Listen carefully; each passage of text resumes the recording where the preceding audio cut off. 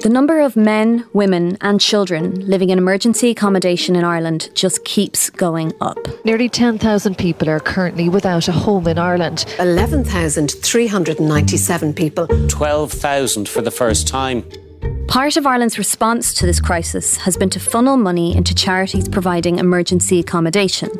But these charities are now straining to keep up.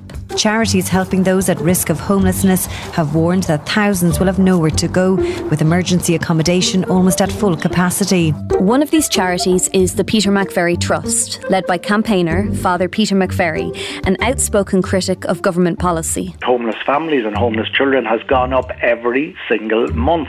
So we have an emergency, and I see no evidence from this government that they even recognise that there is a crisis. But now, the Peter McVerry Trust is in big financial trouble, as Irish Times reporter Jack Power revealed earlier this month. For one of the main providers of homeless accommodation to be in the midst of such a financial and governance crisis and storm, it really is concerning for the state's homelessness service apparatus. The crisis raises the question, was the Peter McVerry Trust incapable of keeping up with Ireland's runaway homelessness problem? Did they expand too quickly to try and meet that crisis, meet that demand for homeless accommodation year on year on year? This is In the News from the Irish Times. I'm Saoirse Pollock. Today, how one of Ireland's leading charities ran into trouble and what it says about our homelessness crisis. And before we start, just to mention that you may have noticed I've been away for a few months. I was on maternity leave, but I'm now happy to be back and co-presenting In the News with my colleague Bernice Harrison. So Jack, Father Peter McVerry is a name that's familiar to everyone in this country due to his outspoken advocacy for the cause of homelessness. His name is above the door of this organisation, and in some ways it's almost beyond reproach. Can you tell me a bit about his background and how he became involved in homelessness services? Yeah, so Father Peter McVerry, is a Jesuit priest, and really I think for 40 years now has been involved in the charity. He set it up at the time. It was called the Arup Society, and they would have been very, very small scale. I think they bought, it was only in the early 2000s, 20 years after they'd been set up, that they bought their first 2 apartments that were used for housing. So that kind of gives you a sense of the size of the charity at that point. And then over the following, say, 15 years, we've seen the charity grow exponentially to a point where, I said it had 2 apartments there that we used for housing. Now I think it has more than 600 properties. Some of those, significant hostels to, house a significant amount of people, 70 or 80 people. The size of it, it went from a really small charity, run really on the back of Father Peter McVerry himself to one of the behemoths of the state's response to homelessness crisis. Last year, I think it had an income of 60 million, which will kind of tell you the size of it. The vast majority of that would have come from state funding. Its biggest funder would be the Dublin Region Homeless Executive, which kind of coordinates homelessness services across the 4 Dublin councils.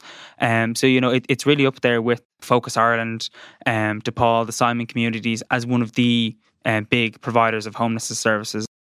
So Jack, this exponential growth that we've seen within the charity over the last 15, 20 years, and it's now become one of the biggest providers of homelessness services in Ireland, as you've mentioned. How did that happen? Can you tell me about this evolution?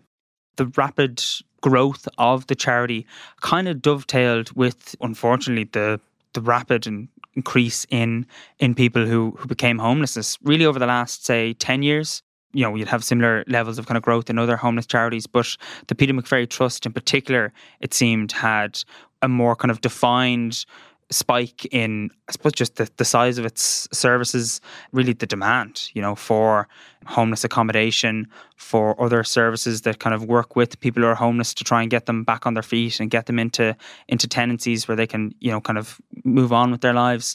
I was speaking to a senior official who works in the homelessness services for the state, and they said the sense was that they got of the Peter McVerry Trust that they were always ones that would put their hand up if a local authority or the state had an ask for, can you do more?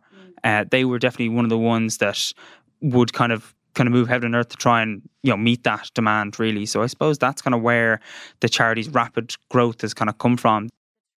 The Trust now has a staff of over 500 people, with 12,000 people availing of its services. Its turnover is around €60 million, so that's a huge organisation run by a professional board of management. Peter McVerry is on that board, but he's not the chief executive. So what exactly is his role? How involved is Peter McVerry in the day-to-day running of the charity these days? Yeah, so he's not really involved in the day-to-day operations anymore. I think they've had a chief executive since around 2005. Pat Doyle was the first chief executive of the charity, and he stayed in that role for around, I think, 18 years or so, stepping down at the start of this year. I think he announced in January that he was, after nearly 2 decades, he was stepping down. In terms of Father Peter McVerry, as you said, he's on the board of the charity as the secretary, and I suppose his role these days is primarily would be seen as kind of an advocate. You'd regularly hear him on the airwaves discussing the homelessness crisis, lending his voice to calls to address it. So that's really his main role, as I would kind of see it. The Peter McVerry Trust is just one of several organisations providing these types of services in Ireland, and sometimes these organisations are in competition with one another to get contracts.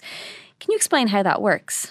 Yeah, it's slightly kind of complicated for the listener, but I suppose to try and keep it kind of simple, these various different kind of organisations and providers will bid for contracts that, say, for example, the Dublin Regional Homeless Executive has a contract to run Housing First services, which is kind of an important programme that moves people who've been kind of long entrenched in homelessness. They might have mental health challenges, addiction challenges, and they'll be moved from, say, a homeless hostel into an apartment. It's their own kind of tenancy, and they'll provide intensive supports from, say, a provider like the Peter McVerry Trust or, say, Focus Ireland, to work through those other issues like addiction or mental health challenges, and kind of try and get them on their feet and be able to live an independent life. So I think that key programme was initially provided by both the Peter McVerry Trust and Focus Ireland in Dublin. And then I think in recent years the contract kind of came up for renewal and they both bid on it again. And the Peter McVerry Trust won the contract ahead of Focus Ireland. And I think this has actually been a kind of a point of tension between the two charities since. There was a bit of a sense that the Trust put in a lower bid than it would cost to nearly run the service. And, this is something that's kind of rankled between Focus and the Peter McVerry Trust. So you have that sense of competition that charities are vying for these big contracts. Often how the procurement system works in Ireland is it's heavily weighted towards people who put in lower bids. So potentially we kind of have a situation, we've seen this in other large kind of public contracts where, a low bid goes in, that's chosen as the winning bid, and then it nearly creates a problem after the fact for the provider, say the Peter McVerry Trust, who's won the state contract to provide that service, that maybe they'll be, I suppose, having to look for money from fundraising or elsewhere to make up the difference of providing the cost of that service.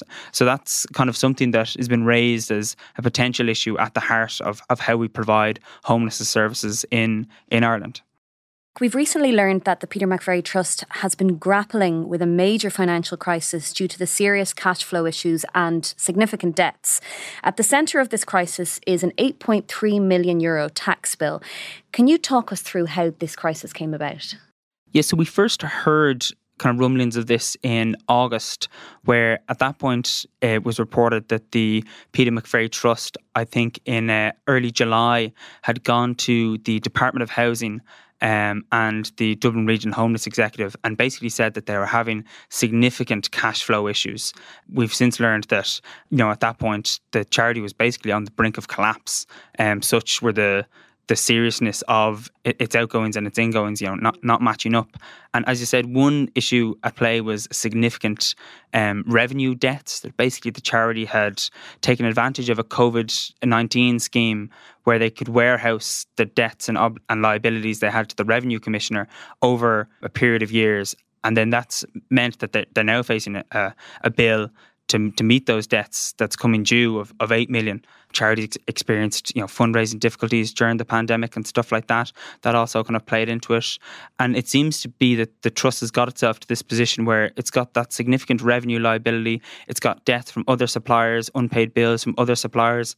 And at one point, it didn't have enough money to meet all those obligations, to pay staff, to pay those debts as they fell due.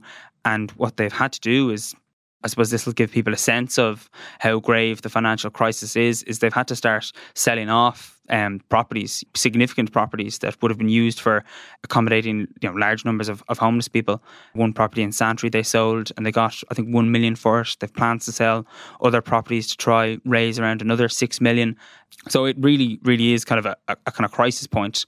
And I suppose they're trying to manage their way out of that crisis, but it seems to be getting worse rather than better at the moment. This decision to sell properties in this way, is that not contrary to the entire mission of a homelessness charity? Yeah, and I think that'll be one issue that possibly amidst all of this is maybe getting kind of lost a bit. That, I know for sure that some of these properties that they're selling or looking to sell have or are being used for homeless accommodation, which means that, one of the state's key planks of its homelessness services is selling off assets and housing stock effectively, or emergency accommodation stock, possibly at a time when they're not getting the best deal for it, because buyers will be aware that they're under such financial pressures that they might have to take a lower bid than maybe the property would be worth in better times. So that's really an issue that it goes to the heart of the state's, I suppose, kind of oversight or responsibility here. How much property is the trust going to have to sell off to try and get itself righted again? And at that point, how much housing stock or emergency accommodation stock will have been lost in the process? I'll continue my conversation with Jack Power after this short break.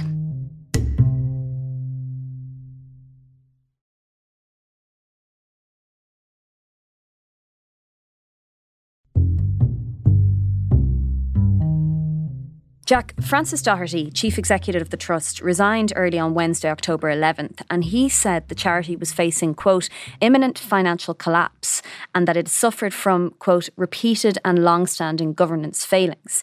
He also said he had come across a substantial amount of concerning information about spending and financial matters.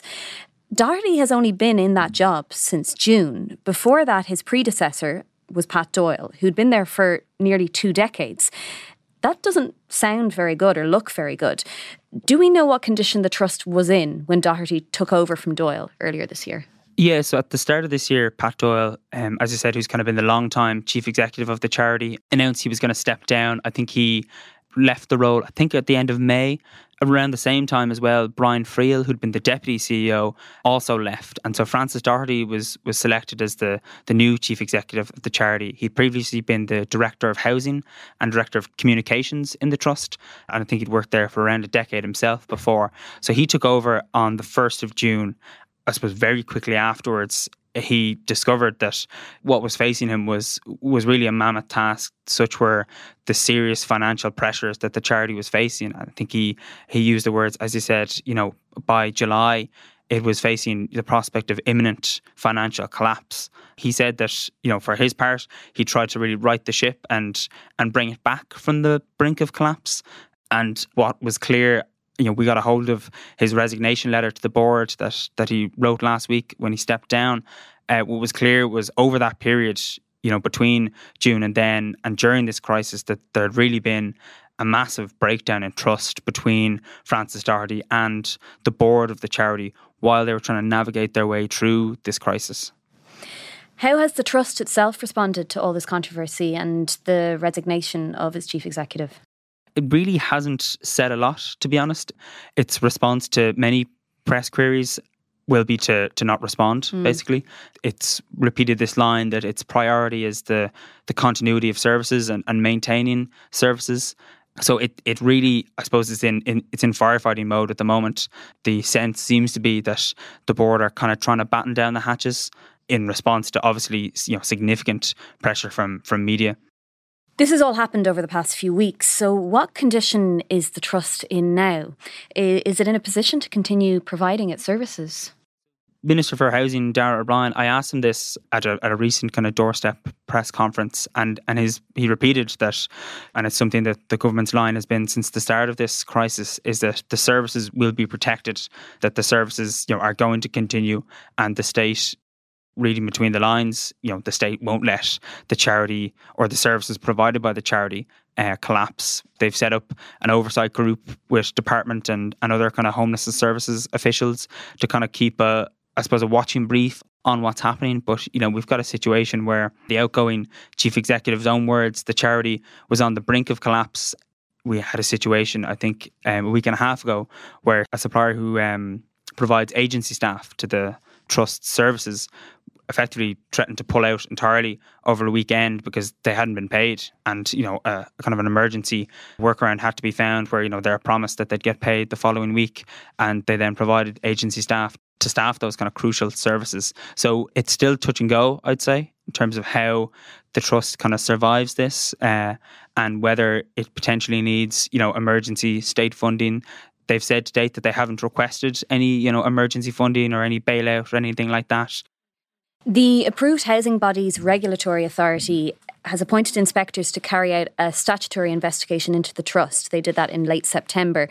And there will be another investigation by the charities regulator. This shows how serious this situation is. But what do these investigations aim to achieve? Both regulators were notified in July that the charity was having significant cash flow problems, and kind of since then they've been engaging with the charity, kind of writing to them, looking for various records or plans, or board minutes of meetings, stuff like that. And so it got to a point, I suppose, that the approved housing body regulatory authority was the first one out of the traps to say that they had enough, I suppose, information of concern about the financial issues facing the charity to launch a full statutory investigation, which, as I said, is where inspectors will be appointed. They'll go in to examine the financial matters, governance matters, and to really kind of investigate and try to get to the bottom of things.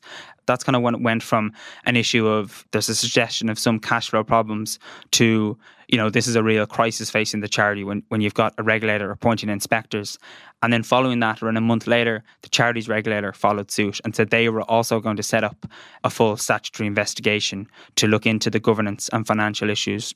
And so both of these regulators, I think, will kind of be looking at different things. The approved housing bodies regulator's brief is more defined to just that, while the charities regulator scope is a bit broader. You'd imagine that would take in wider issues around governance as well. And those, I suppose, investigations, they tend to take a while. It'll definitely be possibly a year or more before we get reports from either of those, I would imagine. And I suppose during that time, it just speaks to the sense of, as I say, crisis facing the trust, that you've got not one but two statutory regulators actively investigating you. Minister for Housing, Darragh O'Brien, has said he is keeping a close eye on the situation and that he is looking to protect the services that are provided through the trust. But in the bigger picture, this controversy won't endear the charity to politicians or the public. I mean, could all this really damage the charity? Could it lead to public support and fundraising support drying up? Yeah, I think definitely that'll be one of the big risks now, is that on the back of this kind of crisis, on the back of regulators going in, that fundraising will dry up, donations will dry up, potentially staff. There'll be a sense of staff wanting to jump ship, maybe move to a different service, a different homeless provider, and that'll really all just throw more fuel on the fire to an already cash-strapped organisation. If donations dry up, if staff start to leave and it's difficult to hire replacement staff, as you'd imagine it would be during a crisis like this, the charity's in the eye of the storm at the moment. Whether and in what shape it kind of comes through this is kind of yet to be seen. You'd imagine if there was a need for any kind of state bailout or significant emergency funding, that would come with strings of significant requirements for reform, governance reform. We've already had the chief executive step down Francis Doherty, because he says his position is untenable due to the relationship with the board. There would be questions for the board if a bailout was needed, whether the board as is would be able to remain intact or whether there would be need for reforms there. You'd imagine if the state is writing a large cheque to bail the charity out, that wouldn't that wouldn't be a one-way street, that they'd need assurances over, as I said, the governance and the management of the charity if it needs saving in terms of a financial bailout. So it really is, the charity's kind of darkest hour in its 40 or so year history. Speaking to department officials in homelessness services, officials or staff in other homelessness charities, and the universal view is really the services provided are too important for the charity to be allowed to collapse. You can't, and officials can't countenance a situation where, somebody, as I said, who's providing 2,000 emergency accommodation beds to people who are homeless a night, how that's taken out of the system, which, is already kind of creaking at the seams with increasing numbers of people becoming homeless. Jack, did the homelessness crisis in a way actually cause this issue? Because it has forced the trust, as you've referenced, to grow so quickly in a rather short space of time. I think that's certainly going to be one of the things that is examined in kind of the fallout of all this is, as I said, the numbers of becoming homeless due to problems in the wider housing market have only gone upwards in the last decade or so to, we're nearly setting a new record every month now in terms of the numbers becoming homeless.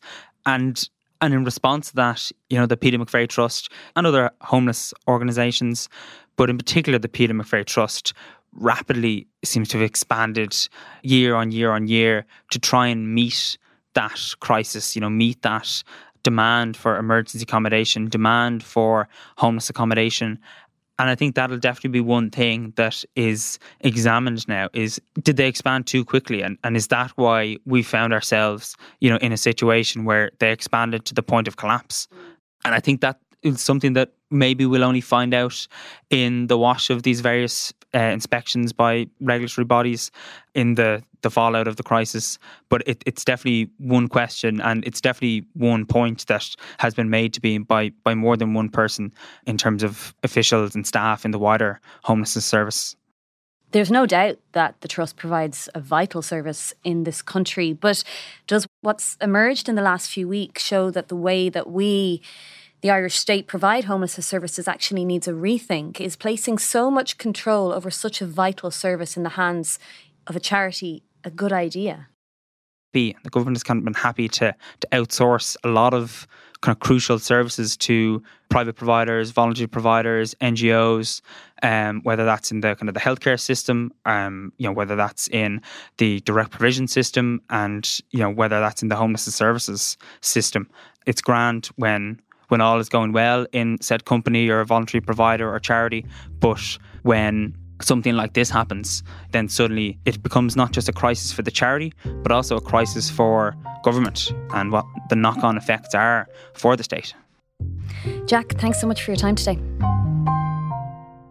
That's all for today. For more of Jack's reporting on the Peter McVerry Trust and Ireland's homelessness crisis, you can subscribe at irishtimes.com/subscribe.